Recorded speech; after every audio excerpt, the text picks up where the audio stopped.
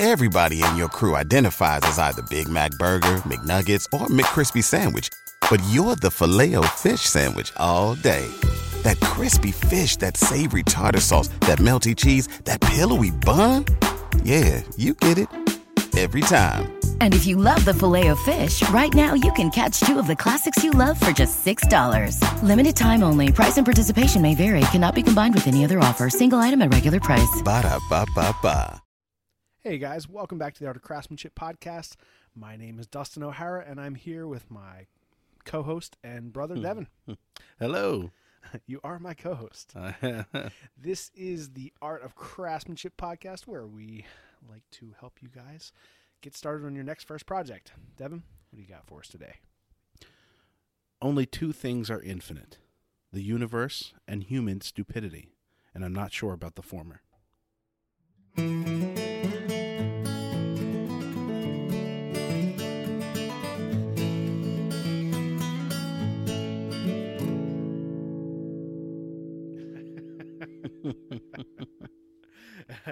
Nice. That's Albert Einstein.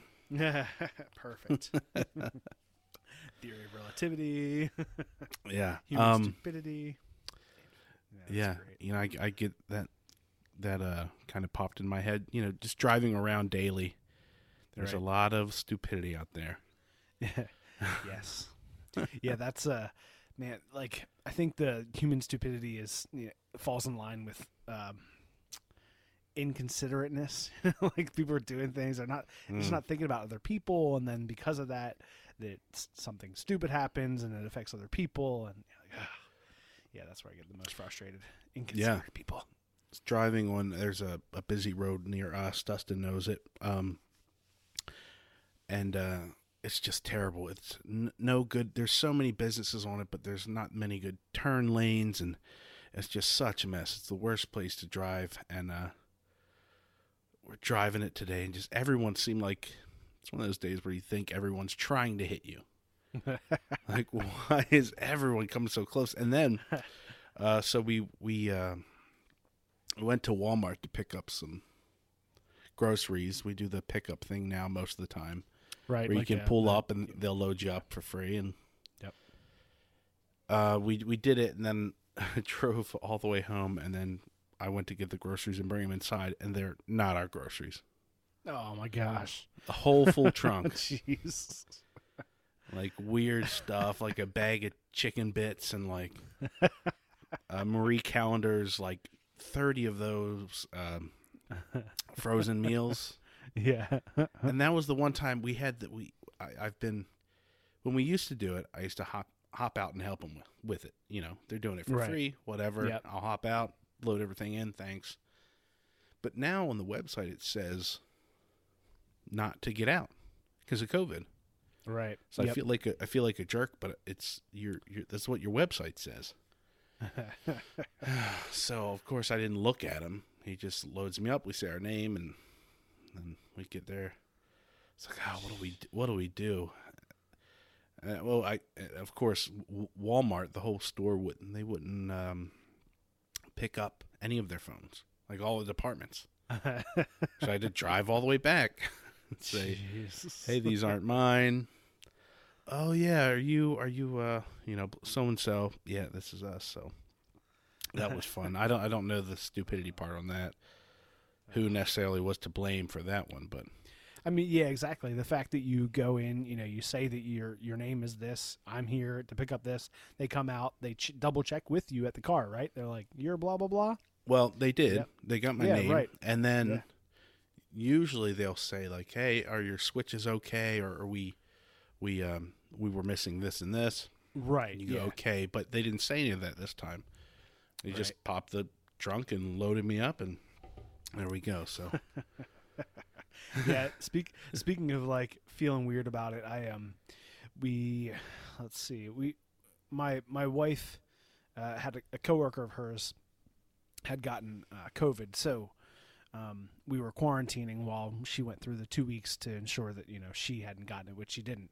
And during that time, was the first time that we actually did a like car side delivery on groceries because of that, because we had to quarantine, but we needed groceries, so I went to pick it up, and man, I felt like such an asshole. Like there's this like younger woman comes out, it was like 10 bags, and I'm just like, open up the trunk, I felt so horrible. I was like, man, it's like that. I would never do that. A woman comes out, like, of course I'm gonna get out and help her, unload the bags, or even just do it, Yeah. But man, I mean, so yeah, I don't know if they have a specific policy where we got that from Wegmans, the grocery store, but I mean, it makes sense now that they're like, we actually prefer that you not do it because of that policy. Well, yeah, it's.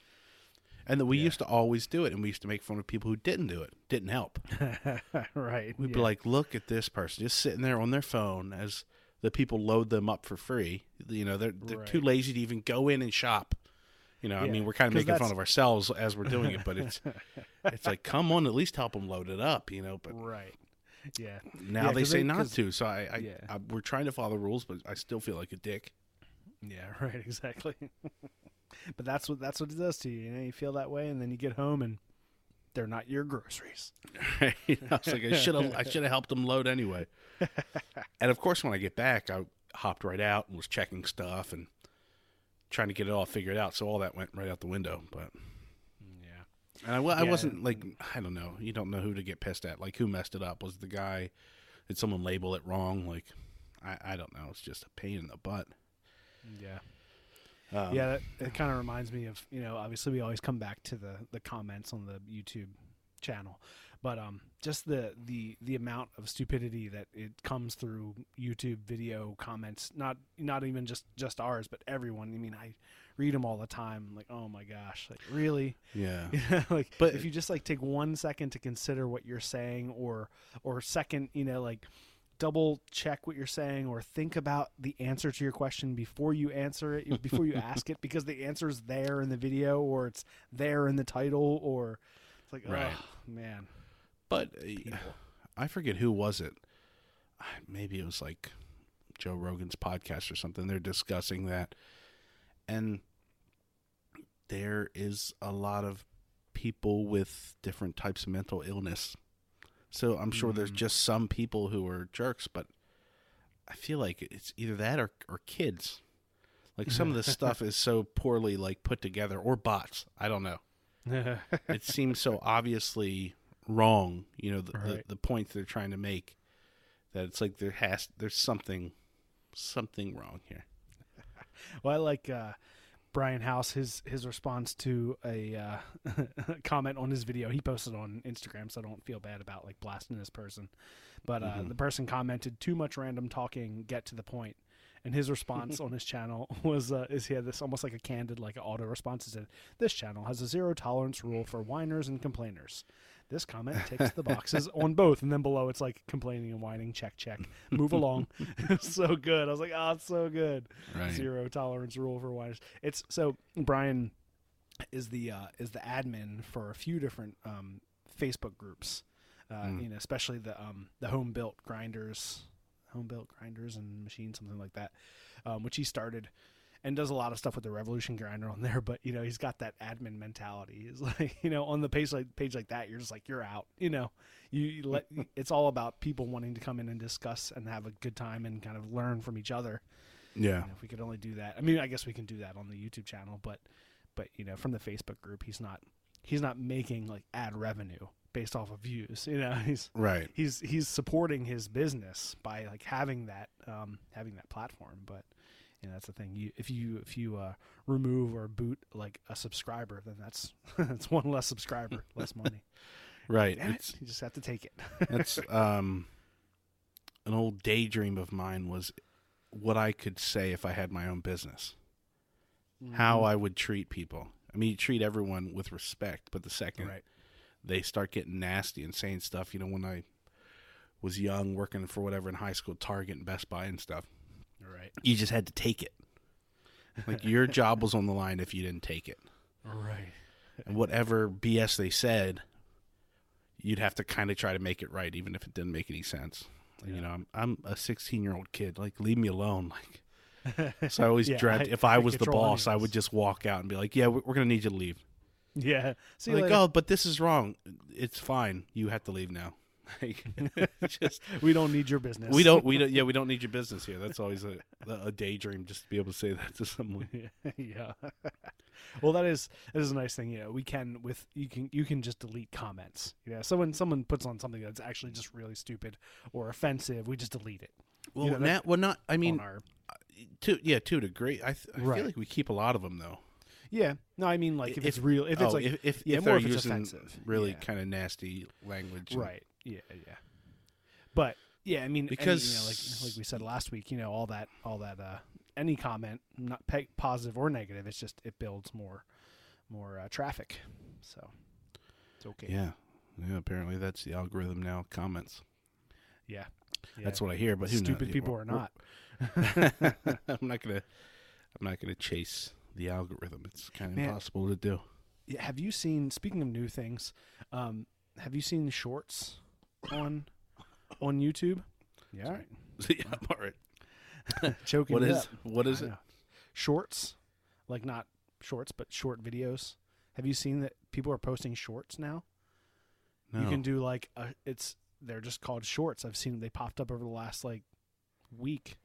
That I guess you can just do a short, less than a minute video on YouTube. So they want to be Instagram. Yeah. Yep. Ah. Reels are long Instagram posts, and shorts are short YouTube posts. It's again, I don't know if we talked about it or who I get my podcast mixed up, even if it's us. Talking about how all these companies try to be each other. Mm-hmm. Everyone needs to have, well, if they have this, let's try to incorporate that into ours. So they all have like 10 different things they're all trying to do. And yeah, I mean, I guess it works. You got to keep up, but a short, like, what's the point of that on YouTube? Right. Exactly. YouTube doesn't get enough traffic. Like, and the people that I've seen using it, unfortunately, I've seen Wrangler start using it a lot, which is a little annoying, but it's all these little clips from videos he's already put out. So it's like, just a short, like a 45-second clip of something he did that was kind of cool in the video. Well, that's I guess it brings in more viewers. Like, but it's just I don't know. I don't know how I feel about it. I mean, I guess you'd get more views, right? Like if we cut our 45-minute video up to 45 different videos, would we get like one viewer watching 45 times? I forget who else I've seen. I saw a couple of different people use it, but I was like, I don't know. We can look at it and see if it's something we can do. I don't know. It's just it's a pain enough just uploading. Yeah, I feel like where it would be kind of cool is to have some like sneak peek shorts leading up to a video, right? You like post like in the week before or something, or or you just treat it like Instagram and kind of do a talk. Hey, is Dustin here? Blah, blah, blah. I'm doing this. Check this out. Right. I'm watching this. Thanks, guys. We'll see you. Like, yeah. I mean, and that's kind of exactly the community post. You can do that there, and it's just. I guess that's the whole point, right? You're trying to get to you're trying to reach the customer as quick as possible and get them to watch your videos. So. Yeah. But just from what I've seen so far, it's just kind of annoying. I was like, I don't care about seeing all these little clips of things that already happened. I've already seen that. Show me something new. Again, we always discuss this. If anyone out there is interested, we're looking for a business manager and helper to take care of all the bullshit we don't want to do. Yeah, exactly. Because we're always going like, that extra, we don't want to do that, and you should post this, you should do that, you should have this, and this account, like. I know, it takes enough time just what we're doing. Like, right. All day. Right. All day, every day. I'm like trying to, respond to comments, put Instagram posts on, I mean, it's just, obviously that's the job, and that's fine because we love doing it. I love doing it. Yeah. For that stuff, but all the editing already. And yeah, exactly. It's already all day. It's already me pushing the channel, I don't need to do all the rest. So we need a nerd who will work for free. That's what we're looking for. So email us if that's you. Caitlin O'Hara and Nicole O'Hara. Yeah, our wives. Bunch of nerds. Nerds that work for free. They're not working No, for free. They're making money. She'll do Not a lot of money, but we're getting something. She actually made some spreadsheets for us, so that was Yeah. actually good. She likes that That's type great. of stuff, Yeah. but That's great. she's not going to contact people for this and that. Right. I guess And we my could wife talk. has done a lot of the. She's helped out with the logos and stuff. I think turning them into Illustrator files and help me out in that way.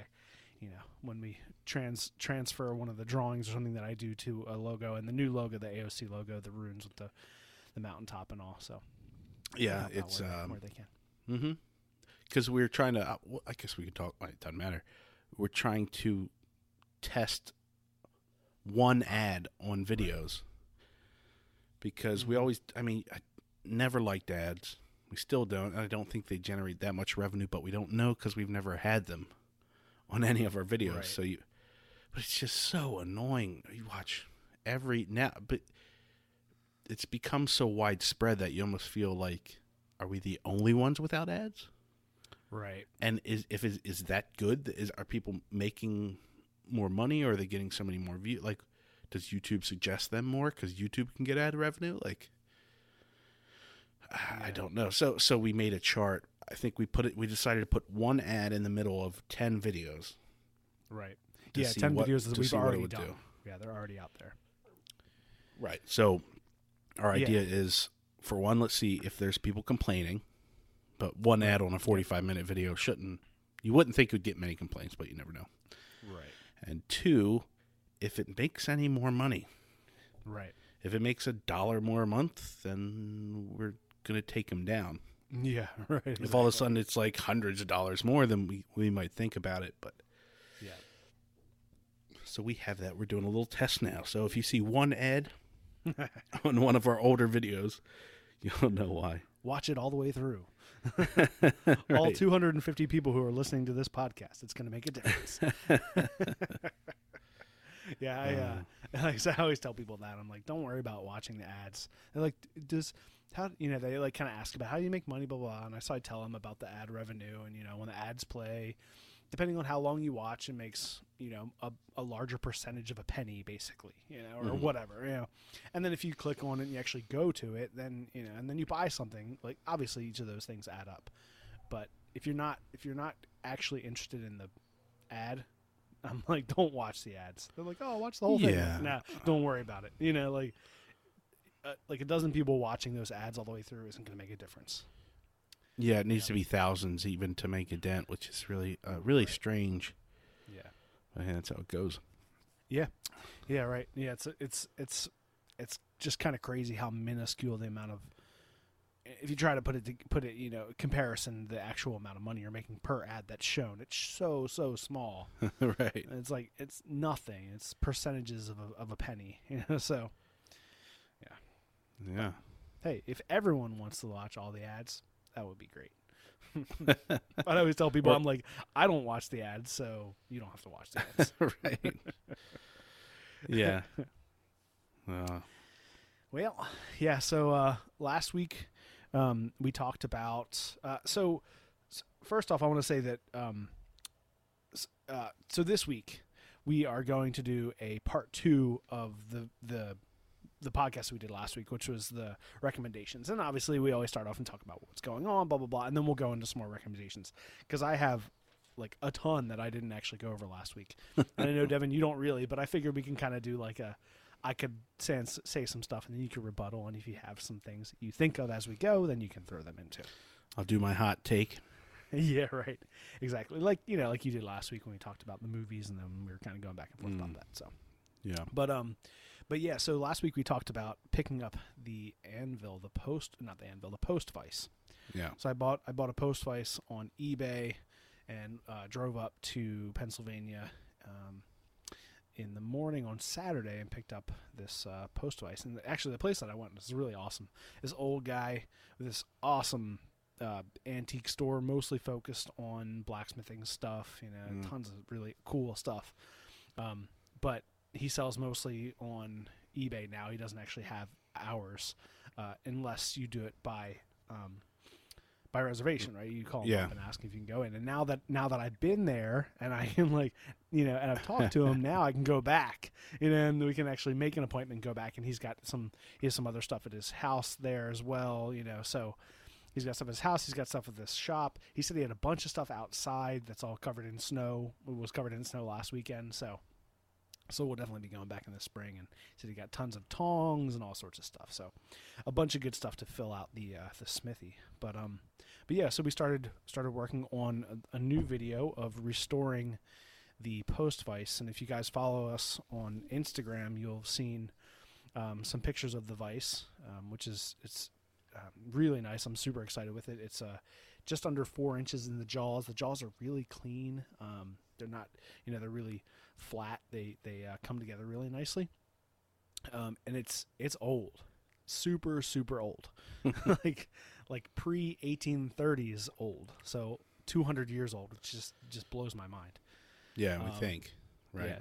Yeah. I mean, and all the signs on it, everything, the way it's built, all leans to that. We did find some markings on it, which we found the word Fisher, which is Fischer. And the actual Fisher anvils are Fisher. Yeah, I found that too. I was looking after because we were almost done shooting, and Dustin had sprayed a bunch of rust dissolver stuff on it. And then as I was going to pack the camera up, I kind of looked over and I saw that a marking had revealed itself. That was great. You're like, there's something there. Oh, Yeah. Oh, there is something. Yeah, we started looking at it. Yeah. So we found the marking, Fisher. So I'm not sure what that is because it's not spelled the same way as Fisher. Yeah. Like the And Fisher it's not necessarily centered or square, right, or in a spot that maybe someone I mean, that might be its age too. Right. There's not as much mass tool manufacturing. If it really is 200 years old, then it probably was just batches of a small company making them, or a single guy. Right. But it's it's at an angle where you think it might not be, and it seems like just because the word's a little bit too long for the spot. Right. Yeah, and yeah, exactly. So why wasn't it on the vice arm, or why wasn't it on a different spot? I'm not sure exactly. And I mean, the spot that it's on is on the hinge part, the block hinge, where the two jaws hinge together at the bottom, which is definitely an original piece. It's not like it's something that someone fixed later, because it's all forge welded together. And I'm assuming, I don't know for sure, but I'm sure if I did a little bit more research, or actually got some acid or something and put it on the vise, I could find out if it were wrought iron, which I'm assuming it's wrought iron. I mean, just the way it's made, there's a lot of forge welding in it, which is really awesome. Yeah. It's still real solid. The everything's nice and straight. The handle's straight. The leg's straight. The screw is really clean. The screw box is going to need some love, and that's where we kind of had a little bit of hold up in the video, just because it's got keys supposed to have, I think, key on the top and the bottom that kind of hold it in the jaw. That way the box won't spin, and then the screws into it, like a nut and bolt. Right. And yeah, so what I've heard and what I've read is that the threads on the inside of that were brazed on, so not machined out or something. So that's kind of crazy. I got some good feedback on Facebook and on Instagram. Justin Dietrich actually reached out and let us know that he thought that Brett McAfee could probably add some more insight into it. So he messaged Brett, and then Brett came over. And Brett is on Instagram he's Skull and Spade on Instagram. Justin Dietrich is J Dietrich, I think just J Dietrich on Instagram. But he came over and gave us some advice. And I actually I'd seen some of his videos. I mean, I've been a subscriber and a follower of Brett's for a while, because he used to be Jimmy DeResta's main assistant, shop assistant. So I've known him for a while. So I'm sure Justin met him through the Maker Camp, which now is going to be back up and running this year. As far as we know, everything right now, the plan is for that to be there. So October we will definitely 8th. be there. Yeah, Either we as in both of us, or we as in the art of craftsmanship, by me, because I will definitely be there. Well, I'll definitely have FOMO if I don't go. Right. It is a day after my birthday, so maybe I can escape by saying it's like my birthday gift. Birthday weekend. But then I also had to figure out how much we want to shoot. Right. I'm sure people would like to see it. Yeah. Right. And because I've looked around for videos and it's hard to find. Not a lot of people shot stuff. And what format? Because obviously we're not just going to stand there and record full demonstrations. Because for one, it kind of becomes that person's property, whatever their teaching is. Yep. We're not going to take and record one of their classes if they have it on their own YouTube channel or they are making some money off of it, instructional wise. Right. Yeah. So maybe it's just like a cinematic, video. So if we go up, do an intro, and then just get a bunch of footage from the weekend doing stuff and people talking. I think I've seen. I think I saw some videos of it from a few people who were there. Yeah. But my main kind of reference to what I'm comparing it to is different people's, like, going to other shows, like the Maker, what's it called, Maker Central, people being together. Like, I've seen other videos where DeResta will put up like a vlog video of him going different places and then talking to a few different people, be like, hey, my name's blah blah blah and I'm a maker. Hey, I do this and this. So and this. almost like travel vlog style, but yeah, right. But I think it'd be nice if we went and I don't know, maybe if there's camping or whatever, we hang out with some people, then you can just talk to them for a minute. Right. It doesn't have to be any big names, but maybe some people we've met online already or have had on the podcast. Mm-hmm. Just sit down and talk a little bit and just have little clips of people just chatting. It'd be nice, and hang around a fire or whatever in between classes, whatever it is. I don't really know, but in between presentations and stuff, and yeah. Yeah, I mean, like I said, and then if we feel weird about it or whatever, and maybe it's just cinematic stuff. Maybe it's just we're together and we're just getting some shots of different stuff throughout the thing, and it's a 10-minute video that just shows what is happening, against some music or something. Or we do it where it's a gotcha series. We just kind of catch people saying things, and we gotcha, and then we become the TMZ of YouTube and just you won't believe what blah blah blah said. Never invited back again.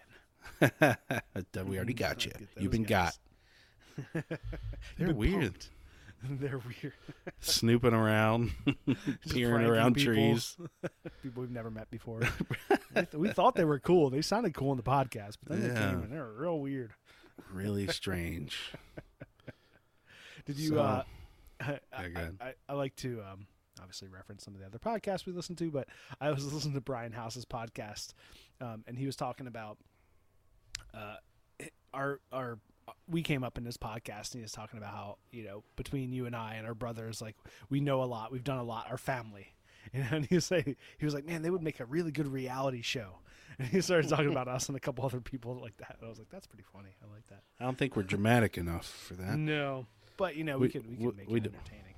It would be wholesome entertainment. Like playing the kid game like a British reality show. They're always a little bit nicer, or at least some of them. I real quick, I know we're getting off topic here. When I was in London for my honeymoon, we were watching late night British TV. It wasn't even that late. It was like 9 or 10. And we're just watching some TV in our hotel room, and it was a dating show. I mean, I'm sure if we have any British listeners, they can tell us or email us in exactly what it was. But it was a dating show where they reveal their genitals first.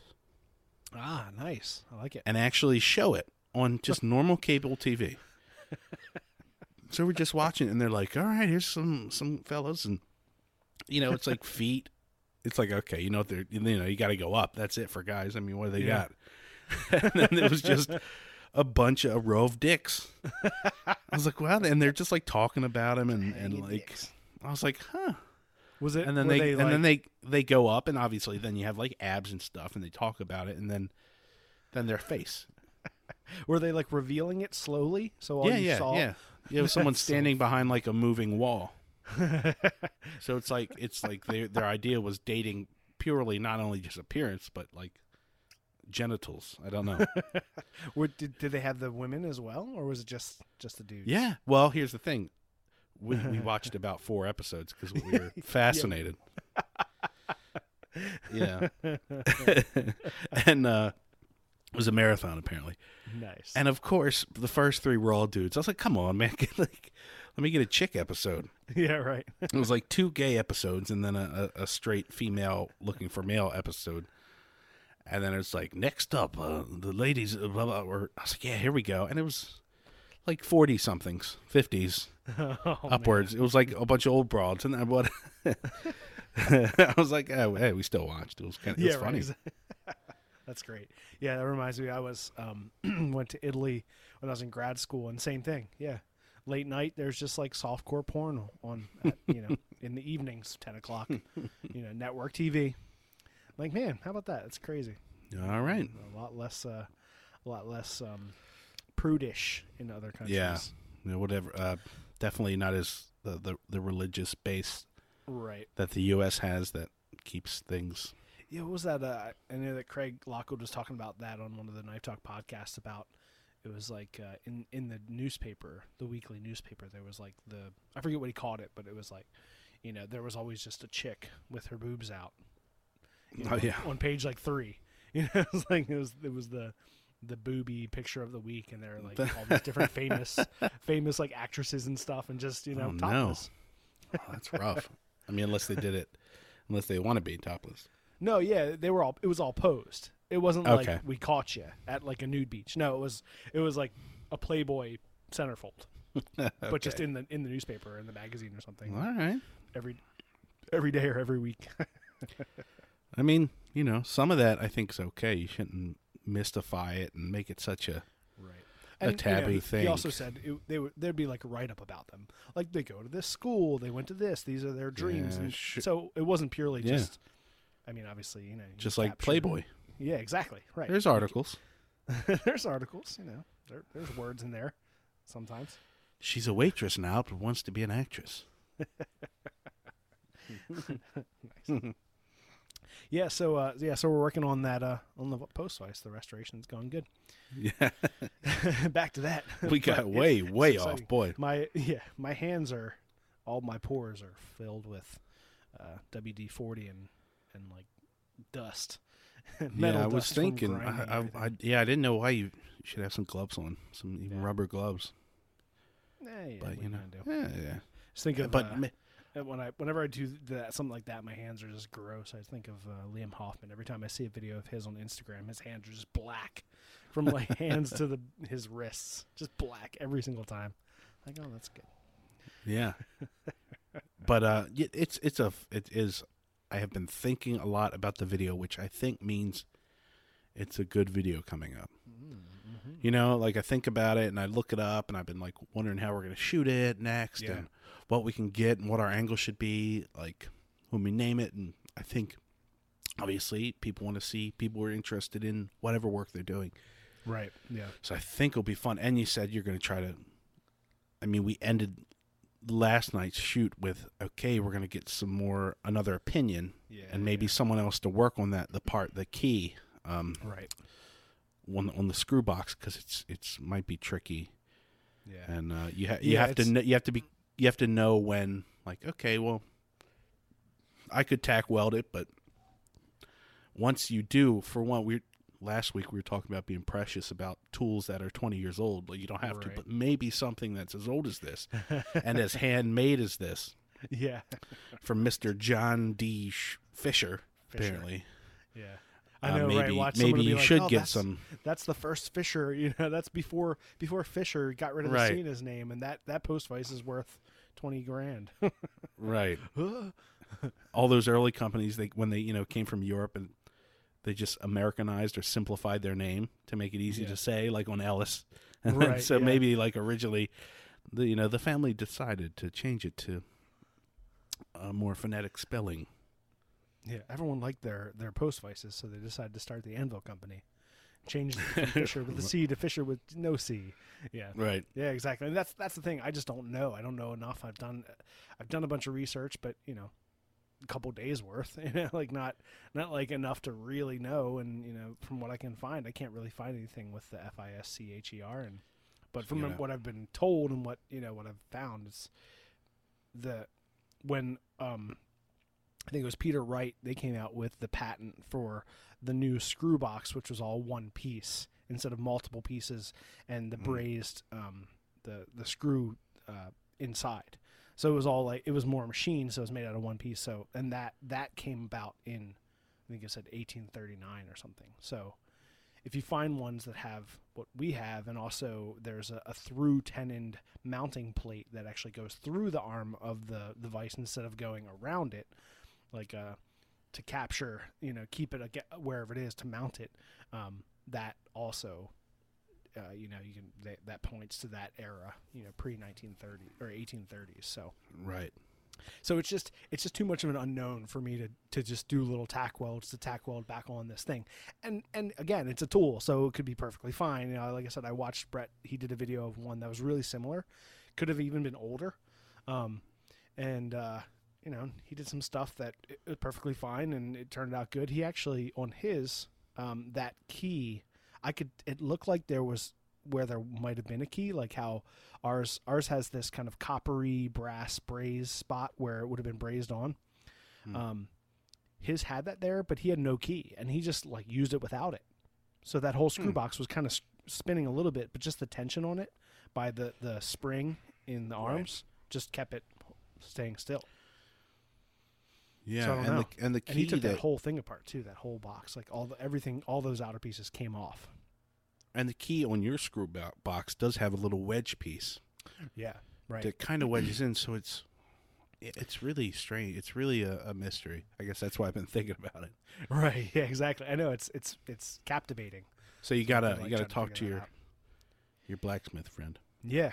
Slavesman's Forge on Instagram, who actually I've shouted out before on this channel. After not really my friend, I've never met him, but I've chatted with him on Instagram a few times, and his shop is nearby us here in northern Baltimore County. So I'm going to go up, see if I can get him to take a look at it. What I was thinking, I'll make, I'm not sure if I want to, a key on the bottom and the top.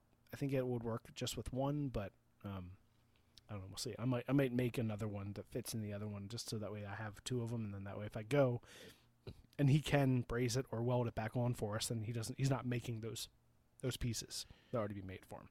I just don't know if you'd need a second. Like, it doesn't make, even big heavy machinery don't normally use a second key, right? No, but and you're gonna only put some. I mean, it's not hydraulic, obviously. You can only physically pull on it so hard, right? Yeah, hundreds of pounds, but not crazy machinery stress. Right, and pressing on it with more than just my arm weight is just more likely going to ruin those threads anyway. Just roll them over or strip it out, and that's just, it's not worth it. If I can't hold something with just pressing down on it with my arm, then, right. It's not. It's not made to actually move metal and squeeze, so you don't have to worry that much about the pressure. I would think. Yeah, exactly. Yeah, so we'll see. I mean, maybe like I said, it would work fine even without the key, because once it pulls tight, then there's just the tension there. The difference between that screw box and a wheel on a electric motor, like a grinder wheel that has a single key, is that the tolerance between the hole and the shaft, is really tight, right? There's no space, so it's not like you can wiggle around. So that one key is it's just everything's sitting really tight and it's not moving. But the hole through the post vise arm is wide. It's big, so that way when the screw box goes through, there's space on the top and bottom for keys or something. But there's a lot of space around it. So yeah, I don't know. Yeah, I don't know. It's exciting though. It's cool. I'm really excited to have it, and I have a couple ideas for a post vise stand. I have some metal and stuff, so I might weld something up, and we'll see. Maybe that'll make it on a video too. See if people if we get a good response on this one, maybe we'll do a video on that too. We'll see. Well, Yeah, but yeah. So we do want to do some more recommendations this week, and we're not on as much of a time crunch because Devin's wife Caitlin is home, and she can help take care of the little girl. Sorry, wait, what happened? I just dropped my headset. I heard you go click click click click click. I was reaching for something. Go ahead. I was transitioning us into the recommendations. I see. I said that we have a little bit more time. It's been 40 minutes, of course, but we do have some more time today to go into some more recommendations. Mm-hmm. So that being said, I know we've talked about this before, but I want to come back to it because I love it, and it's Adam Savage's video about him talking about what it means to be a maker. If you've not seen that, go to the Tested YouTube page and just do like Tested what it means to be a maker. Search that on YouTube and watch it. It's maybe a 5 or 6 minute video, but it's really awesome. It's really inspiring the way he talks about it. It's really, really awesome. It's very inclusive and it just makes us all want to be makers. And he says we are all makers. Yeah, no, it's great. I that's why I found it and did the quote from it. Yeah, because I was watching it, and actually that whole thing is so good. That's why I remember watching it, and then I couldn't decide on which part to take a quote from because he had so many good little bits and lines. Yeah. But then I sat there and kind of wrote it down because obviously it was a new video and there wasn't a Google search. You can't just search the quote, or maybe now you can. But yeah, man. Yeah, it was hell, man. You open up a whole world of different. It was like, yeah, that was a good quote. And like I said, I think it was the following week where I had watched it, and then I was like, I watched that video that you were quoting. It's actually kind of came on it by accident.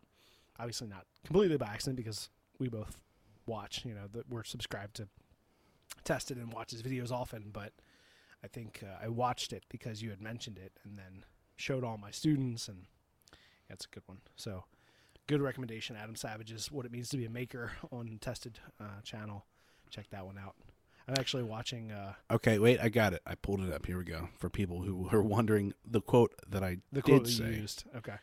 Was, when you make something that you love, it's a really remarkable experience. And then you start looking out, and you might make something for someone else. And when you make something that somebody else loves, holy hell, the whole world cracks open, man. That was that was cool. him talking about it. It's so good. Holy hell, I like that. Yeah, he does such a good job. I think one of the reasons why I love his channel so much is he just does a really good job of making you feel like you're there with him. He's just talking to the camera. I think because he worked with so many people, on Mythbusters over the years, and just working with people all the time. And then on Tested, having Norm there most of the time throughout the channel, talking to Norm while he was building things. He just got so used to talking to someone all the time in the shop. So then when he transitioned during COVID to doing it all by himself, it just seems supernatural. Not supernatural, but it was really natural for him to just keep on talking like you're there in the shop with him. He interacts with people. He gets excited. You see all that, and it's just fun to watch. Yeah, he also brought up a point about... Definitely for Mythbusters, you have to, the way you feel about something, for it to transfer to a show or clearly let people know what you're feeling, you got to bump it up. Right. So if you're at a 50 out of 100 of excitement, you got to show 75. Yeah. And if you're really excited, you got to max it out. Yeah. And maybe that's more for old school, but then I think he just got in that headspace. So now he seems excitable, and he is, but he's also always giving it a little extra. Yeah, he just got so used to making himself do that now it's natural. Yeah, right. So it doesn't seem like he's giving extra. It seems like he like you said, he's excitable, right? He's very open about how excited he is about something, and so it comes across. He's not nervous about giggling like a little girl or jumping up and down or saying like "dude" like 10 times in a row, "dude." Right. He knows to put it out there because that's the best way to pull people in, I think. Right. Because if you're just that was cool, and then you dig in and you find out, oh, I really loved it. Like, well, why didn't you say that? Like, that's what we need to say. Right, we want that emotion. Yeah. Yeah, I'm actually watching the Barbarella space rifle episode, his one-day build episode with my students today and tomorrow, because I just got finished teaching my architecture students the grid method for drawing, for scaling up a drawing. So taking your reference image and drawing a grid over it, and then drawing the same proportion grid larger, and then transferring those images over. Works so well. Analog. Yeah, it works really well. It works amazingly well. And Adam does that on that episode. He grids out the picture that he has of Jane Fonda holding the rifle, and he puts the grid over it, and then he takes that proportion and he builds it up and draws it large format, full size, on a piece of plywood or whatever, IDF. Or LDF, light density fiberboard, and then carves it out. So it's a perfect episode to follow up this unit that I just finished up with my students. So, and I just love it. But it is really funny seeing his cave, whenever that was, 3 years ago or something, or 4 years ago, and it's amazing how much more stuff he has now. Just always acquiring tools and machines and new signs and posters and props and stuff. I was like, man, it didn't feel empty, but you could definitely see the difference in all this infrastructure stuff. So, well, you never know when you're going to want to use something. Yeah. I try to tell my wife that, but she doesn't agree. Just throw it away. So speaking of really awesome shops, I have a couple other recommendations for YouTube channels that have really, really awesome shops. So the two that I'm thinking about specifically, actually I have three here. One is Jason from Fireball Tools. He's a machinist and a tool maker and inventor, and he has he's actually working right now building a new shop. But he has this amazing shop with super organized, all these amazing, gigantic machinist tools from all over the place. It's an awesome YouTube channel if you like anything machining or building things or making things. He has tons of really awesome videos. What was the other one? Ishitani Furniture, which is a woodworker. I know I've recommended him before too. But he has a Japanese woodworker, just amazing shop. And again, my shop will never be this way. My shop will be like Adam's shop, but their shops are so clean and organized and perfect. I don't know. I think at least with Ishitani, he's like a specialist woodworker, right? That's what he does. Right. For someone like Adam or us, and obviously we're a different league, but I just like to do everything. I like to do all sorts of stuff. So I want to have the shop to be able to do everything. Do metalwork, do woodwork, do, paint a sign and drill some holes and then, forge a knife. And, I want to be able to do it all. And so I need to have the variety of tools. But there's actually another show idea that we'll be doing soon is what do you need to kind of start a shop and or start a YouTube channel. So we'll kind of do a double. Kind of fun. Yeah. And my third one is Mr. Chickadee, who's another really awesome YouTuber. He just builds all sorts of stuff with no talking, but he's been kind of building out a homestead and building a shop and stuff. But it's all done with no electricity. So he just does everything, all mortise and tenon and stuff. So a lot of the timber framing stuff. Okay. He has lights, but he's not Amish. Right, it's all hand tools and stuff. He's not out in the middle of nowhere. Okay. I think they do have electricity, but built their house and stuff. He and his wife. And videos are really dark. You can't see much. all filmed during the day. Sounds good. Yeah, no, they're awesome. Those are some of my recommendations for other YouTube channels of people who have really awesome maker spaces or good shops and stuff that they're working in. Just fascinating. I guess another one would be the Samurai Carpenter. He recently has been building out the walls of his shop to be more display like, and that's fun to watch. I watched the tested VR, some of their videos. Oh yeah. And to stand right in front of him, but then look around a little bit more was really cool.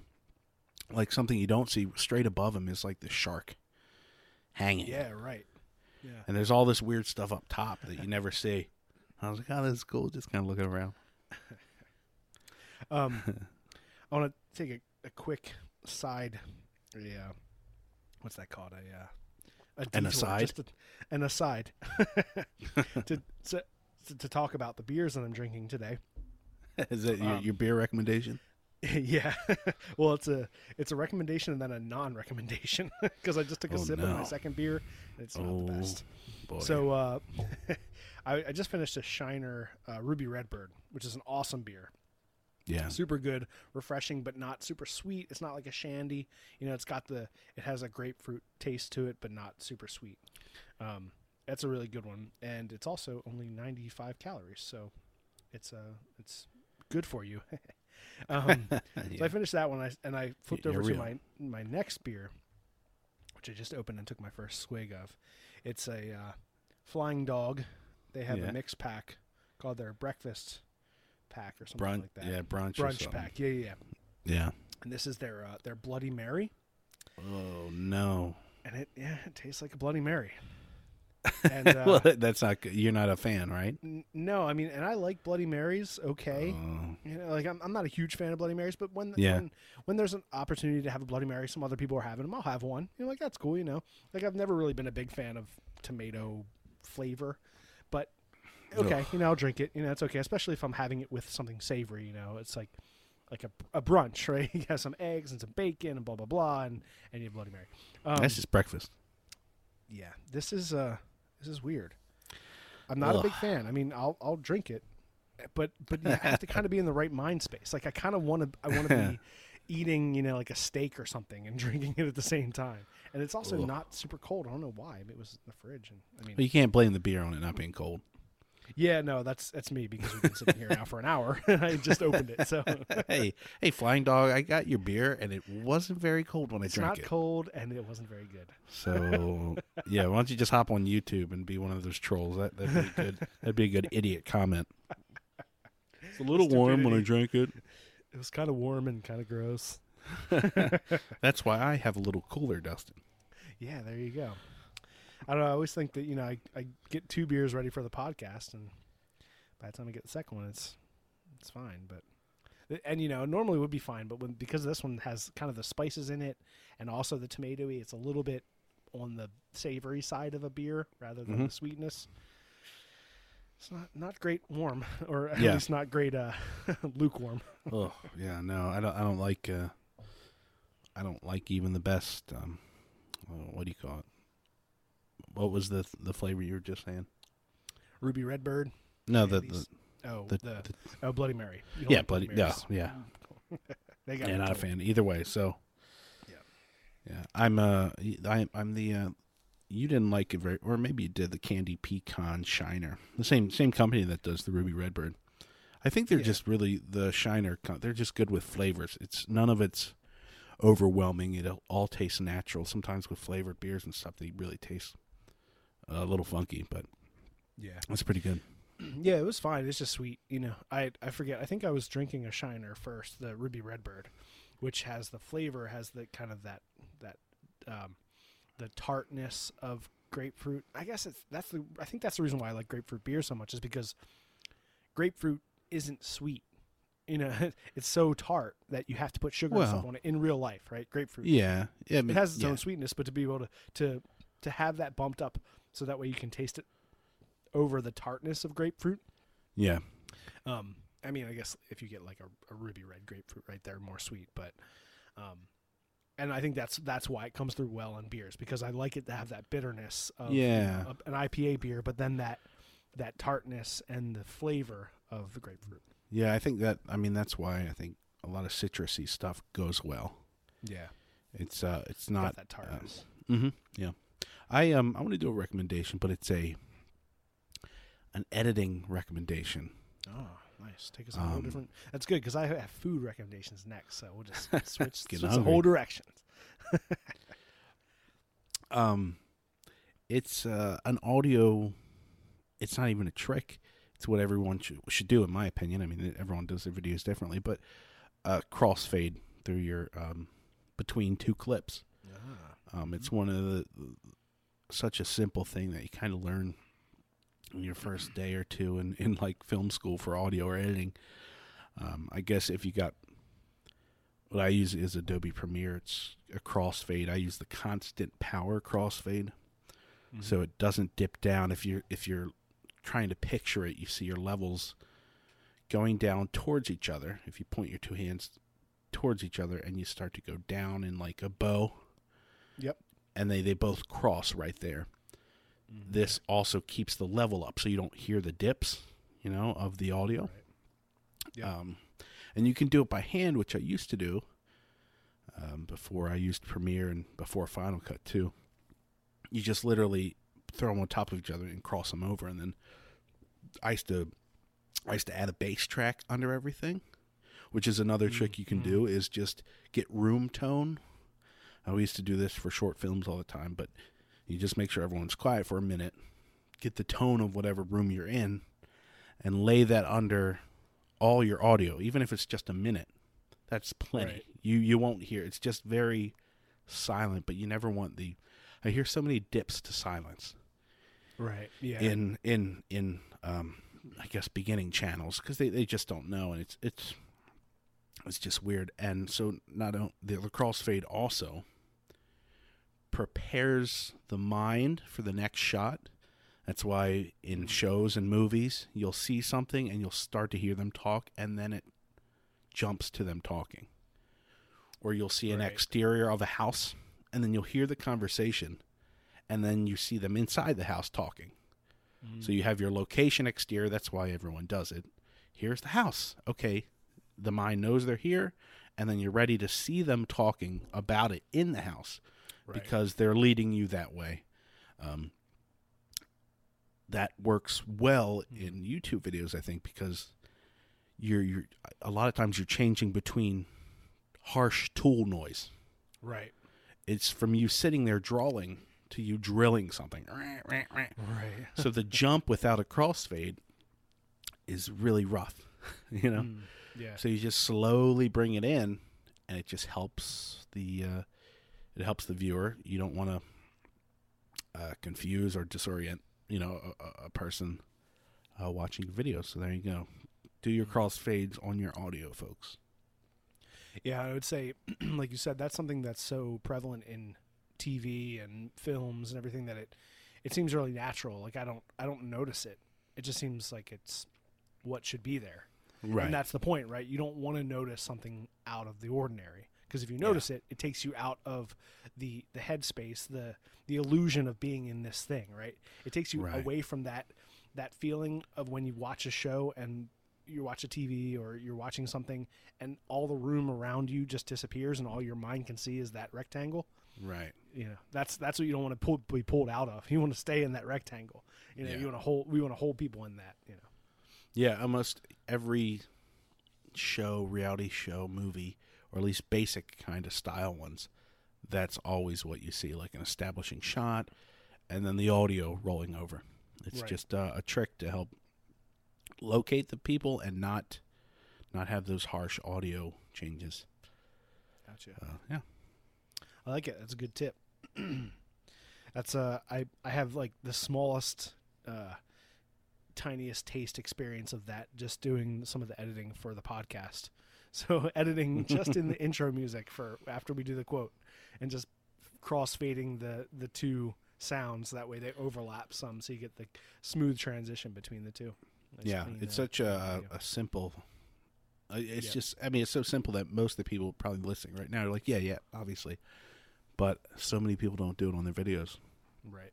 And I know it's tougher on some free software. Right. They don't have like a transition thing you can just lay on top of it. You have to do it by hand. But it's definitely worth it. Just take the time and do it. Or at least lay a bass track of your room noise. I was going to say that. Put that that's on another there. key thing that we do often. We'll just get some room noise, just that air that just 'Cause- sounds like you're in the room, right, not and just nothing. It's also that's a key thing to have for when, well, in Dustin's shop, the heater comes on and other things come on and off. Right. So if I'm going between two shots and one has the furnace and then the other one doesn't, sometimes I'll add in a little extra furnace noise and drop that out, just to have it so it's not the same thing. Exactly. You don't want these harsh, unless you're looking for it, but That and what was the other tip I was going to give? I don't know. Maybe next week I'll give it. Well, I have a couple. Let's see. Do I have a couple? Oh yeah, I have a couple food recommendations. One. So this is my wife and I don't think I talked about this one before, but my wife and daughter and I will do pancakes or waffles every weekend. We always have ever since our daughter was really little. And I started doing that because my wife has often told me that she always loved and remembers that her dad did that with her and her brother when they were younger. It was always on the weekends. They always made pancakes or waffles. And they would often do like chocolate chips and stuff, which we do for our daughter when she asks for it. But we more recently in the past like year or two kind of came across, I forget where I found out, but putting bacon in the waffles. Yeah. So you cook it right in the waffle iron. So so that's one thing. So that's one recommendation. If you're making waffles in a waffle iron, you can put bacon right on top. So you pour in your batter. And I always, if I'm doing bacon, I'll do a little bit less batter than I normally would because it does disperse the batter some more. Pour in your batter, put your bacon piece. We do a Belgian waffle iron. So it's cooked bacon. No, raw bacon. You just throw raw bacon in there? Yep. You take raw bacon just out of the pack. And we have one of the Belgian waffles, so it's like the two squares next to each other, Belgian waffle irons.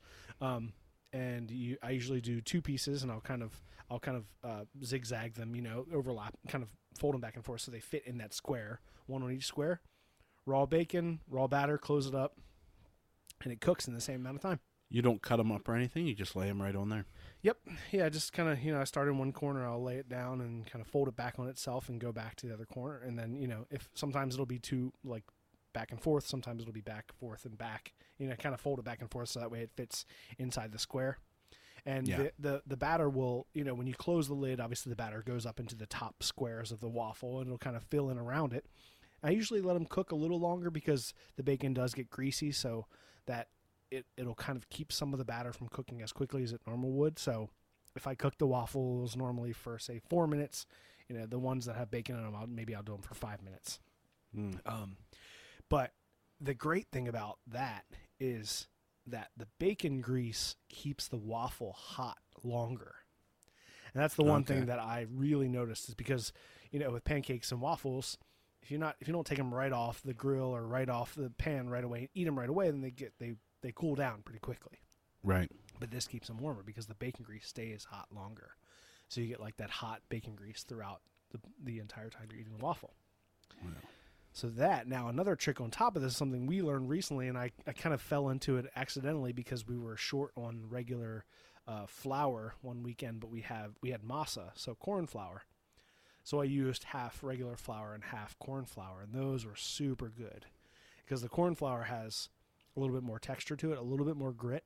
So when you mix it in evenly, usually it's the recipe is like 1 cup of flour, 1 cup of corn, 2 cups of flour, whatever. So 1 cup of flour, 1 cup of corn flour, and then whatever your ratio of eggs and milk to that to get it the right consistency. But you always do yours from scratch?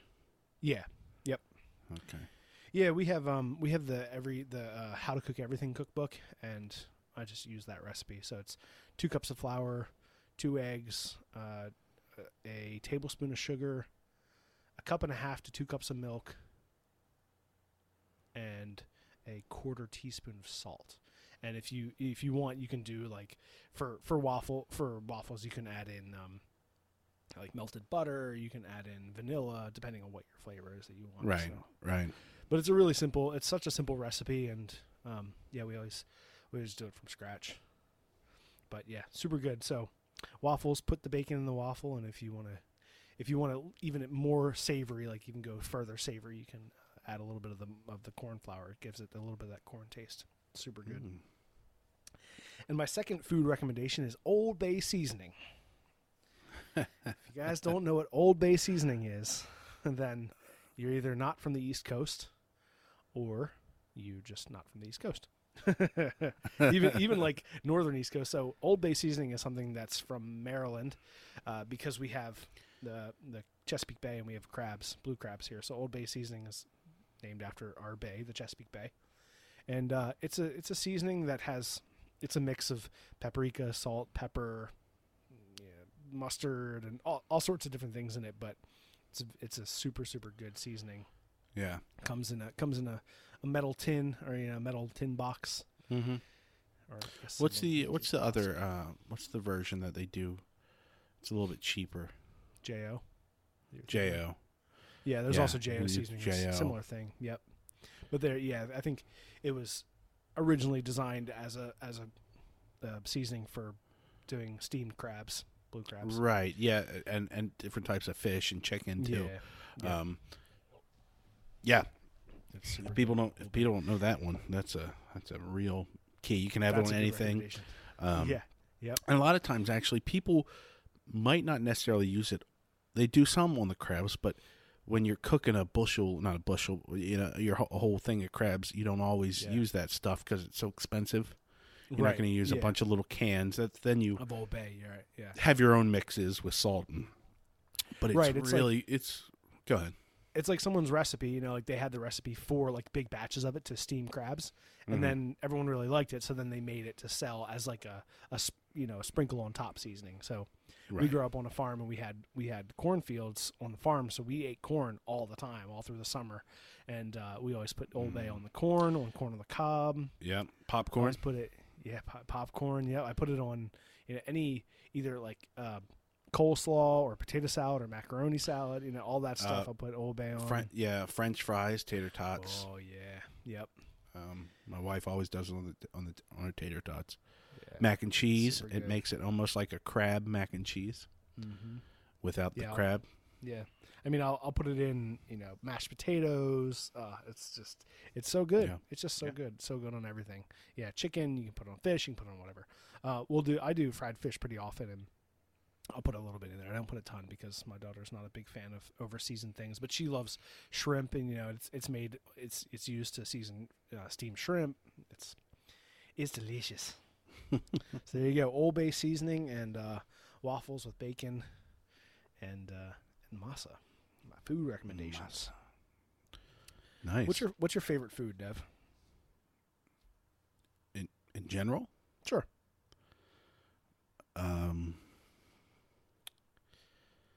Well, I guess you could say, like, what would be your final meal, Yeah, if I'm going to get executed tomorrow. Well, you got to go back to, like, staples for that. I mean, a good bacon cheeseburger with, like, fries. Yeah. I mean, it's hard to beat. Yep. That's probably it when it's done really well. But I love... I like barbecue. I love a good brisket, and some cornbread and some really good barbecue sauce. Oh yeah, which is actually one of my favorites at a place near us, Mission Barbecue. It's kind of a chain now, but they do pretty good barbecue. They have BBQ sauce, which is an Old Bay barbecue sauce. Ah, nice. Yeah. So that's another use for it. Yeah. Yeah. Wings. Old Bay is really good on wings too. Mm-hmm. Keep on thinking about Old Bay. Dry rub kind of. I mean, my favorite food is like hands down steamed crabs. I absolutely love crabs. And I think whenever I think about that, like I try to think about what's my favorite food, right? That's the thing that I get the most excited about, and it's always crabs. Like, but it's not just the fact that crabs are delicious and I love them, but it's also the experience. It's like whenever you have crabs, if you've never had blue crabs. They're not super huge, and they take some time to pick all the crab meat out of. So that time that it takes to pick the crab meat while you're eating it is spent in community with the people around you. And that, I think, is what it pushes me over the top to keep that my favorite food, is because it's that like experience of everyone sitting around. You have a pile of crabs in the middle of the table. Everyone's hands are dirty. Everyone's drinking a beer or iced tea, or usually there's some other food that kind of gets ignored because everyone's just you can't like stop and wash your hands to eat other food. Right. But it's just that experience of everyone sitting around and talking and eating crabs, and it's I love it. Yeah, that'd be up there for me for sure. Yeah, either that or I guess French fries. French fries are so good. Before we, I guess. before you do the rest of your recommendations, I had an idea, because I keep hearing different things and questions that maybe podcasts and different places ask their guests. Mm-hmm. But I don't want to rip them off, but I do. So I think we'll just do a segment where it's stolen ideas. Nice. We got this. Another. This week, stolen ideas. It was from the, I think it's called the Best Friends podcast. It's with the comedians Bobby Lee and another. It's just two comedians. This was, who do you think? He asked Bobby Lee. Okay. If I'll ask it to you. Well, it should be an easy answer for you, but who knows? If I came to you and I said, I've killed someone, I need to borrow $1,000 and I gotta leave, would you do it? Would you not only keep your mouth shut and also lend them money? Like a big chunk of money. Maybe it could be more, but 1,000's usually more than you'd spend on one thing. You know, that'd be a bit of an ask. Anyone? Right. Yeah. Yeah. See, yeah. So my initial reaction is, of course, right? You know, you're my brother, and of course. But then the more I think about it, I'm putting myself in a situation that it's not just going to affect me. If something were to come back to me, right? And I'm going to affect my daughter, and I'm going to affect my wife. Yeah, but you don't have that much time to think about it. I know, right? That's what I'm saying. My initial reaction would be like, okay. You know, right. Of course. I mean, and that also goes on top of the fact that I know you. I've known you my entire life. I know your personality. I know that you wouldn't kill somebody unless it was really necessary. Right. You know, so of course, all those things amount to the fact that, of course, I would say yes, and I'd give you $1,000, and I'd keep my mouth shut. Right. You know, it's like if you got to go right away, of course you got to go. But yeah, I don't know. That's a tough one. Yeah. Well, then you got to ask who else would do that for you, and they were asking other comedians, and it was pretty good. That everyone knew. Like, with that person, no, they definitely wouldn't, or they would. Or they right. Yeah. They'd invite you in, and then quietly call 911 and rat you out. I was trying to think who would do that. Who would and wouldn't. Obviously, you think your family would have your back, but right. Yeah. Certain friends, or how far does it go before someone, like certain coworkers, obviously probably wouldn't. Right. Yeah, and the other thing too is, if you're in that situation, all of a sudden you're faced with this threat as well, right? Mm-hmm. Because now you have this person in front of you that's already killed one person, and they're asking you to loan them money and keep your mouth shut so they can get away or something, you know. At least they're not threatening you. Yeah, but you don't know that. Well, you kill one person, you're not going to kill two people. That goes into how well you know the person, obviously. Right. Right. If it's some guy who you always thought was weird at work, right? And he shows up on your doorstep, you're not going to do it, or maybe you will. And if it's your brother, you kind of know them, right? Exactly. And can you give them the benefit of the doubt? Right. But I think they also brought up that they made it worse. They were like, I ran into two people with my car and I drove away. Oh, geez. They made it kind of like a nasty thing, so then you gotta be like, oh man, I don't know. But anyway, we can keep going. I just thought that was fun. So that's our stolen segment for the week. Let's see. There's a real quick recommendation now is if you guys listening haven't seen any of the Nandy Bushell drummer series YouTube channel, go check that out. So Nandy Bushell is a young British girl, and she is an awesome musician, like guitarist, bassist, drummer, and she just has a YouTube channel where she just plays amazing drum lines from famous songs and stuff. And she's gotten bigger more recently because she challenged Dave Grohl. And called him out, and he responded to her with a video about playing her song, and they went back and forth. And but and it's funny because I was a little bitter at first because her channel went from like 20,000 subscribers to 120 in like 2 months. She's like, went super quick, and I was like, damn it, she passed us so fast. And I was like, ah. But she's so cute, and she's so into it. She's so good. She deserves it. It's fun. Yeah, if Dave Grohl comes on our channel, I think we'd do okay also. Yeah, right. But those channels, people love that stuff when you have like the just those super skilled, and those are things that go viral too, right? Those go on like Facebook, like young girl plays AC/DC, blah blah blah, and Dave Grohl, that is perfect, like viral material, clickbait. Like everyone watches that. Yeah, and then on top of the fact that it went viral and Dave Grohl was with her, she's just an awesome musician. And watching her drum and just go nuts, and she's so excited about it. She's singing along and screaming and stuff. Like, she's so passionate. Yeah. It's fun to watch. So it's on top of the fact that it went viral because of Dave Grohl. It was also, I think that's why her channel grew so quickly, because people were like, "Oh, this is really fun. Like, I could watch these more often." And everyone's like, "Yeah, I'll subscribe." Clink. Done. Yeah, it's good stuff. I'll do a quick recommendation on music YouTubes. I think I recommended them before. It's the band of Wolfpack, right? But they do. They have like this side band called the Fearless Flyers, and they have like a horn section, and the 3 players, the 2 guitars and the bass, they have their instruments up on like a stand, so they walk up to it, and the instruments never move, and they just play them, and then they walk away. Funny. Anyway, so really, really good, really funky, and they're so tight, and they do these videos where it's all one take. So they play the whole song, the whole instrumental, all in one take, and the camera just moves around and then backs out. And just the band is so good and so tight.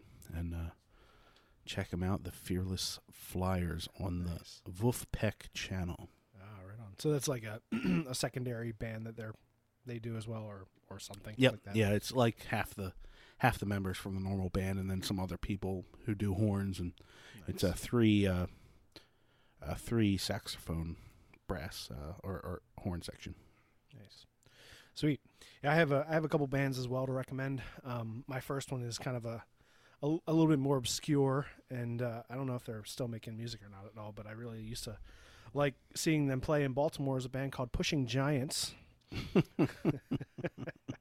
And if you guys, if you're a fan of the music on our channel, and you've been listening to the podcast for a while, then you would have known that we actually had Matt Brown on. Matt Brown is the musician who plays with Devin on some of the music for our channel, and I guess all the music for our channel, and as well as the intro to the podcast.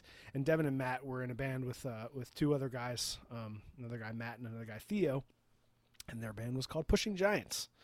So, can you still find Pushing Giants? Like, is it still on Apple Music or whatever? Or, Yeah, I think so. Wherever you want to, iTunes and YouTube and stuff. Thanks. It's fun. I mean, I don't know. I went back and listened to them all, and it was fun. We had some good stuff. It's and be nice now. We recorded it all in a basement. Yeah. And we did a lot of one takes. Like the guitar and the drums are all one take. Like we didn't. Nice now. I played guitar, and the Big Matt played the drums. Yeah. And we would do that a bunch of times, and then start layering stuff. So it's pretty basic stuff, but it was fun. Yeah. It all started in our apartment when we lived together back in 2011 or something like that, maybe 2011, 12. Started playing with them and started recording in your bedroom. There was a couple of good songs you recorded right in the bedroom with, like, on your Mac with Corinne in the background. Yeah, it was fun. But I do have a couple other musicians that I love. And this is like one of those lists, right? You say, like, what are your top 10 bands or whatever. I don't know. How do you even say that? Yeah, because as musician people, and I've played guitar for a long time and sang, and but there are some bands that obviously stick out to me as ones that I really love and that I want to recommend, because they're not like little known bands, but they're ones that I think are just awesome. And I think all of this information again is just goes back into who we are as people. All these things make up us. And so it's kind of fun to think about your things that you'd recommend other people. The Toadies is definitely a band that I've always loved. Nice rock and roll band from the 90s, grunge rock. And then more recently, I've really gotten into the Alabama Shakes and Nathaniel Rateliff. Just two awesome musician bands that, and actually we saw them both at the Farm Aid back in 2017 or 16 or something. So yeah. I left the girl I was dating at the time. I left her and all her friends when I went to Bonnaroo the one year, right? Because they all wanted to go see. It was like a DJ or something. Mm-hmm. I'm like, no way. So I went and saw the Alabama Shakes by myself. Yeah. It was a blast. The band Fun, I really like Fun. They're really fun. It's like a good like kind of summer party band music. It's just good stuff. That guy's got a good voice. What's that? That guy has a good voice. He does have a good voice. Yeah, it's funny hearing him sing that song with Pink, where they're both like in the same octave, just singing the whole song in the same octave. But he's like, she has more of a trained voice, so she's got like the vibrato, and he's just like a straight. He had a band before that. Maybe it was his own band. Right. Hey, babe. What's the band before Fun? The Format. Dang, there you go. She's on top of it. The Format. It's the same singer. Right. Does he sing differently, or is it the same way? I'm assuming. I think I heard a little bit of it. She knows it better, but I'm sure that's his talent. Yeah. Another band, the Wood Brothers. I actually saw the Wood Brothers in Baltimore at the 8x10. It's a real small club, obviously called 8x10. It's little, but we were there seeing another. We were seeing like the guitarist from the band Dispatch, and he was supposed to be there playing with another band, and then the Wood Brothers opened for them, and the Wood Brothers were just so good, so much better than the other band. So I think we ended up leaving about halfway through the second band. But yeah, the Wood Brothers are awesome. I've always loved, ever since high school, right? I've loved Dave Matthews. I think once I... Is that a recommendation? What's that? Is that a recommendation, Dave Matthews? Mm-hmm. Yeah, Dave If Matthews. you haven't heard of him? If you've never heard of David Matthews... That's a pretty big one. The David Matthews Band. Big fan of, I'm going to recommend The Beatles and Nirvana and Led Zeppelin. Hey, they're all on my list. But you're like, I'm getting to them. But the reason why I specifically think about Dave Matthews is just if you've never watched a video of the band playing, Dave Matthews Band playing, or specifically the drummer, you got to go and watch a video of the drummer playing. He's just nuts. His drum set is gigantic. It's like everything that you could put into a drum set, every variety of thing that come in drum sets, he has them all. Yeah, he's like one every of the single great. thing, all the drums, all the accessories. It's like, oh, there's a new thing out for drums. He just adds it into his kit and plays them all. Yeah, he's so good. Him, top drummers. It's like him, or like maybe like performative drummers. There's Keith Moon from The Who. Like the way he would play, you'd watch him. So wild. Rush and those bands. But Keith Moon, I love what if you guys are interested after watching that, the Dave Matthews, just look up Keith Moon drumming. He's a madman, and it's so entertaining to watch. Yeah. I also watched like a documentary or interview of Taylor Lautner, is that his name, from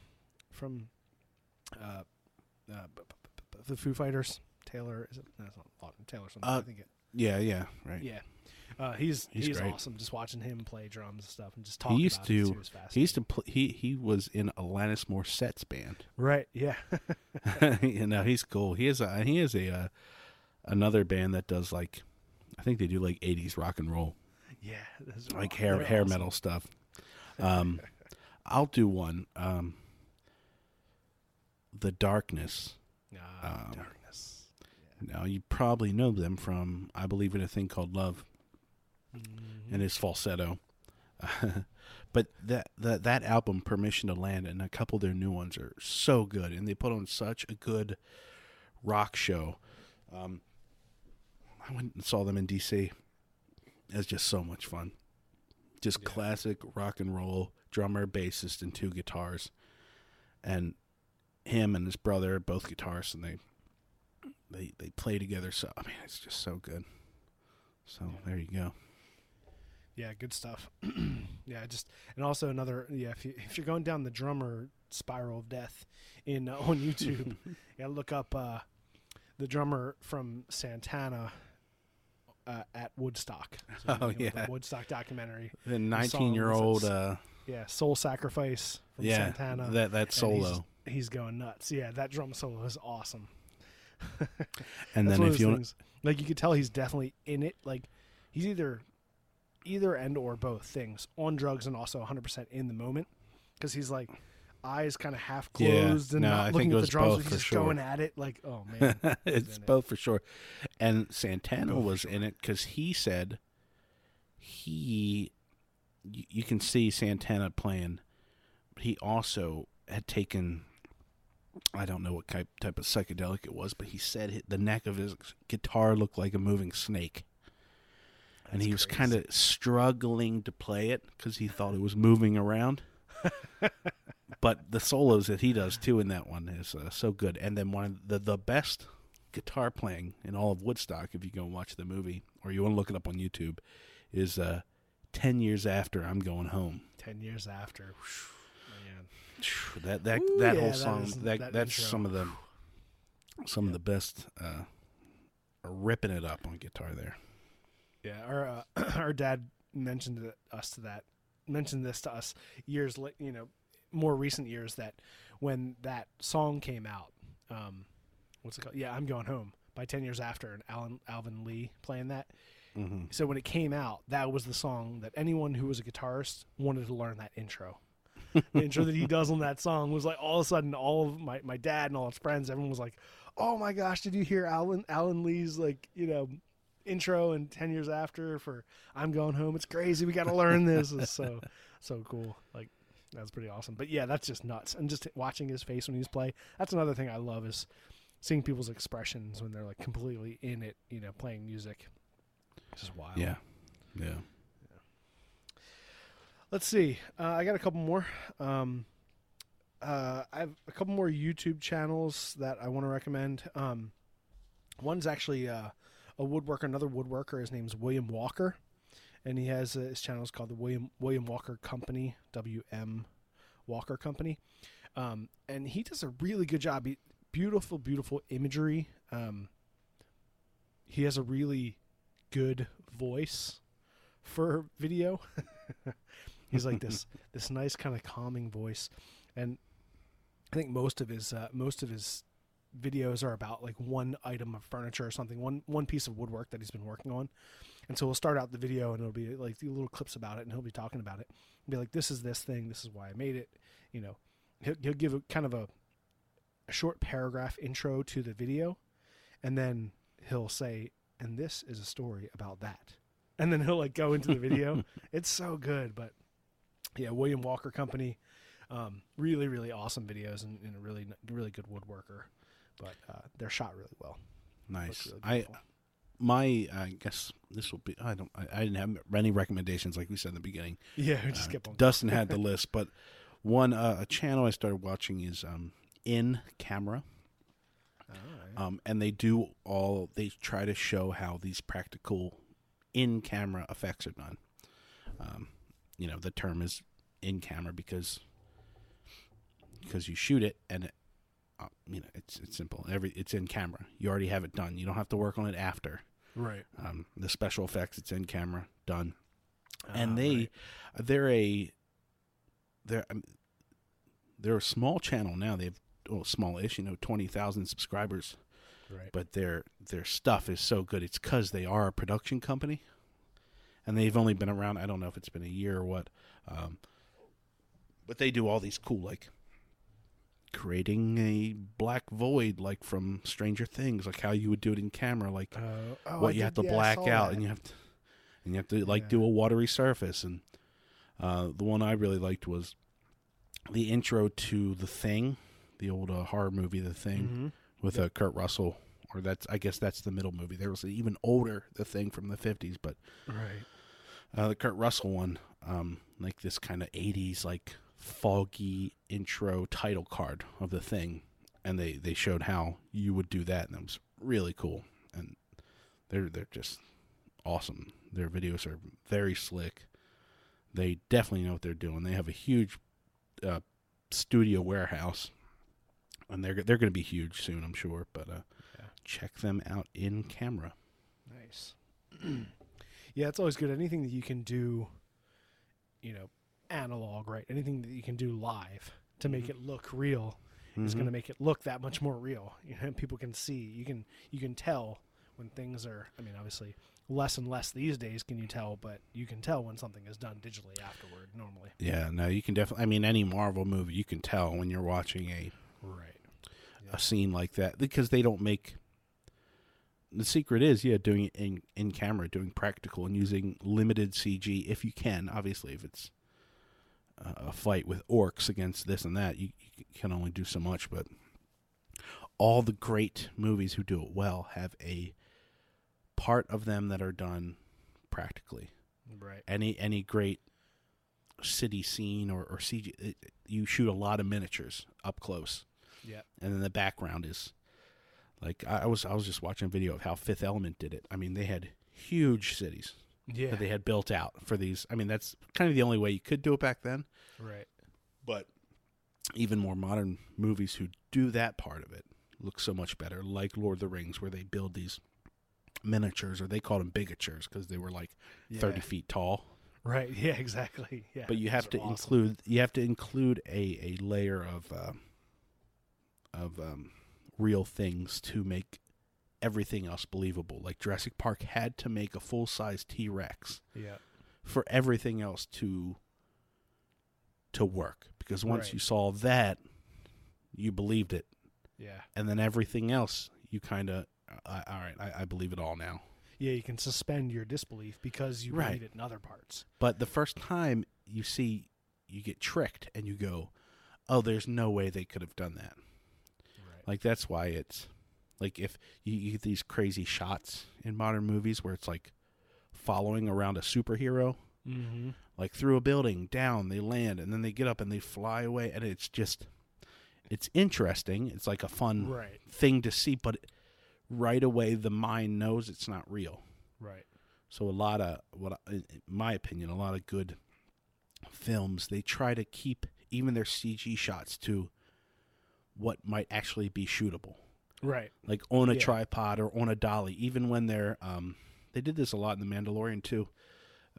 Even when they're doing big CG shots, they have, or in VR or in the digital space, they still only do the movements within what they would have either on a crane or a camera on the tripod or a camera handheld. Right. Yeah. Yeah. That it's funny. That reminds me of that in one of the newer Star Wars, the first one, the first of the newer three. The scene where they're at the planet. I don't remember all the names, but they're on the planet. There's this. It's like a bar, and the woman's there who has the funky glasses and stuff, and she's and then there's the scene where there are like X-wings and stuff flying around and fighting TIE fighters outside. Yeah. And the shot is from the ground, from them fighting on the ground. So it's like looking up, and you see the X-wings flying and turning and flying above you. Like that, that's when I think about that. And I thought that shot was so cool. And obviously, you could tell, obviously, it's all CG, right? It's obviously all CG. But, but it feels real because, like you said, you're in a location where there could be a camera there watching. Right. And you see how it's being affected by the atmosphere and how they're turning and how they're, the camera shakes as they're running, and it's, No, I know what shot you mean. That one's great, and that's another, because for one, it puts you there because you feel like you're looking around watching it, and you know that it could be it's years of already setting up what could be. You know how something should look when it's real in a movie. It should be from this thing or a tripod, or it should be on the ground, or maybe a crane, like max 20 feet in the air. Once you get past that, once you're following the X-wing, like behind it and like dipping and diving that can be good, but Right. I mean, the original Star Wars was good because a million reasons, but George Lucas used footage from World War II movies and documentaries. Footage from, a German planes dive bombing bombers, Right. and that yeah. the shots of them like shooting with those round turrets, like Yep. that's just Luke Skywalker shooting at X-wings, and them flying by. It's the same shots. But that's what people already knew, Right. and that made sense. You can have those cameras, and you can have cameras on planes behind other things. Right. Yeah. But you try to get too fancy, then you lose it. Yep. But all those movies do fine without me shitting on them anyway. Everyone likes the Marvel movies, so there you go. Oh, they're great. I mean, that's, because they've built this story, right? We can all get into the story and all the, it's just an awesome fantasy. It's just fun to watch. Right. There, it's just, popcorn. It's fun. But they could do it so much better, in my opinion. Right. Yeah. I mean, I think that kind of gets into that, the more, like, the Batman movies and stuff where they're a little bit more real, and then you go as far as, like, the Joker with Joaquin Phoenix. Yeah. It's like taking it It's even more and more so real. good. Like, how would this actually happen in real life? Right. And if you plan out the action right, you don't have to destroy a whole city. You can knock someone over, and it's just as like in the Marvel movies. Once you destroy one building, everything then all the action doesn't matter after that, right? You see one thing get knocked down, and then there's 10 buildings get knocked down, and you don't. There's no weight to what's happening anymore, Right. Yeah. Yeah, because you've seen a city destroyed and 10 like okay, like whatever. Yeah. So when someone gets punched, it's not as effective. Right. Yeah. I just saw 10 so buildings over get the top. knocked down. I'm Right. getting totally oversaturated with action that now whatever you do, it's just fluff, but Yeah. fluff works Yeah. sometimes. And that kind of goes back to the way we shoot our videos for the channel. Is there's so many channels use cut scenes, so many cuts, or cut, what do they call it, like in audio, cut, just cut together an audio piece until it works. Right. So many cuts, and when you see so many of them, you just forget they're there. And you're like, oh, okay, But then when you see someone do a longer piece of audio without a cut, Right. I think you start to notice it, and people appreciate that, and we try to do that. Yeah, I mean, it's just a point of you don't have to cut out all the ums and ends and people thinking about what they're saying, because that's a part of communication. Yeah. Like everything's so smoothed out now, and they don't want any pauses in the audio. It has to be like they do like the quick zooms on people, like a quick reaction, then zoom out, then cut, then zoom in, zoom on. It's crazy. Yeah. But maybe that's why our numbers for like 14 and under is 0.01 Right. like viewers. We have no kids want to watch our channel. Too slow. Too boring. slow. Yeah. Well, and that's the thing, like all of this stuff, the reason why I wanted to come back and do the second part of the recommendations episode was, again, because all of this stuff, all the recommendations, everything that we're interested, everything that we've watched, it all goes into what we do for our channel, right? It's all inspiration that's been pulled from somewhere and has been now ingested and regurgitated in a way that we think looks good and we want to present to the audience. And Puked onto our videos. there you go. It's also the reason why at the beginning of this podcast, I restated the fact that we like the podcast idea was that we want to help you get started making something, doing your next first project, right? The next time you're going to try something new. And if you want to do content like this, if you want to build a channel, or you want to do something, you want to make things, take all your inspiration, take everything that you love, everything that you can think, make a list. I made a list. It took me maybe 2 hours, and I had like 50 things on the list of just things I loved. And then once I started going, it started to flow. It's like, I love this. Oh, that's right. I love this too. Oh, that's why I have food and I have music and I have, I have some other ones that I didn't talk about, but like I have, Facebook groups like the Axe Junkies, and I have Duresta and Laura Kump, and I have Alex Steele and Essential Craftsman, and then I have the Simple Woodsman and Joe Robinet and all these like channels, things that I love. They all add to what we do and how we then take all those things and make something new with it. Yeah. So don't discount all those things you love when you're thinking about making a channel. Think of the things you love and take them all in and make something new from that, something that you're passionate about. And I think that's one of the things that they all have in common, all these things, is that they're made by people, or they're things that I love because I can tell how passionate the people that have made them are. And that's what draws me to it. Yeah. So yeah, no, well said. It's pick what you love, but also what you're good at, and show that off on YouTube.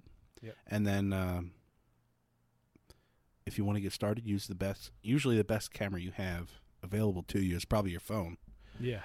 Use that if you want, or get something cheapish. You don't have to spend more than a couple $100 on even a DSLR, and you could start with that. Yep. And those you can also take thumbnails with, really nice pictures. Yeah. And then, get started. You just buy a wireless mic, something like a Rode Go that we use sometimes. Yep. Then you're off and running. Get good audio. Don't forget about good audio. Right. Yeah, you can. Yeah, you can get away with shitty video if you have good audio. I mean, it's not great, but it's much more. Again, you can suspend disbelief. People watching are much more readily available, and they'll stick with you a lot longer if they can hear you fine. If they can't hear you and you're also the video's bad, you're done. Yeah, and we've had, I mean, some of the beginning videos that we did, our audio was kind of all over the place, and we were still trying to figure it out. Yep. But pick a good level, a nice loud level. Obviously, you don't want anything peaking, but make sure the vocals are loud, and then stick with that, and then and you'll figure it out. Yep. Yeah. So that's that's our recommendation episode number 2. Art of Craftsmanship podcast episode number 35. It's crazy, 35, man. And we will be doing again like how you can get started on making YouTube videos and how you start a shop, and if you're interested in that. So keep an eye out for that. Yep, we'll do that, and hopefully we'll do another Four Brothers podcast for St. Patty's Day coming up here very soon. Yeah. So I think what's St. Patrick's Day, I was looking at it, it's a Wednesday, I think, in 2 weeks. So it'll probably be our Friday podcast will come out on Friday after St. Patrick's Day. So if we can get that organized, I mean, and set up, we could do it the Friday before. Yeah, right. That'll get people in the mood. We'd have them. We'll have to reach out to our brothers and see if we can get together sometime before next Friday. All right. Next Thursday, I guess, right? Cool. Right. All right, everybody. Well, thank you so much for listening. Again, if you want to support our channel and what we do, you can go over to YouTube and follow us there. Subscribe, like, comment.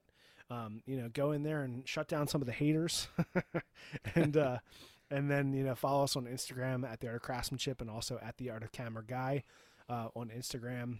And then also you can go and support us on Patreon if you're interested as well. Patreon.com/The Art of Craftsmanship. All great ways to support the channel and show some love back to the channel.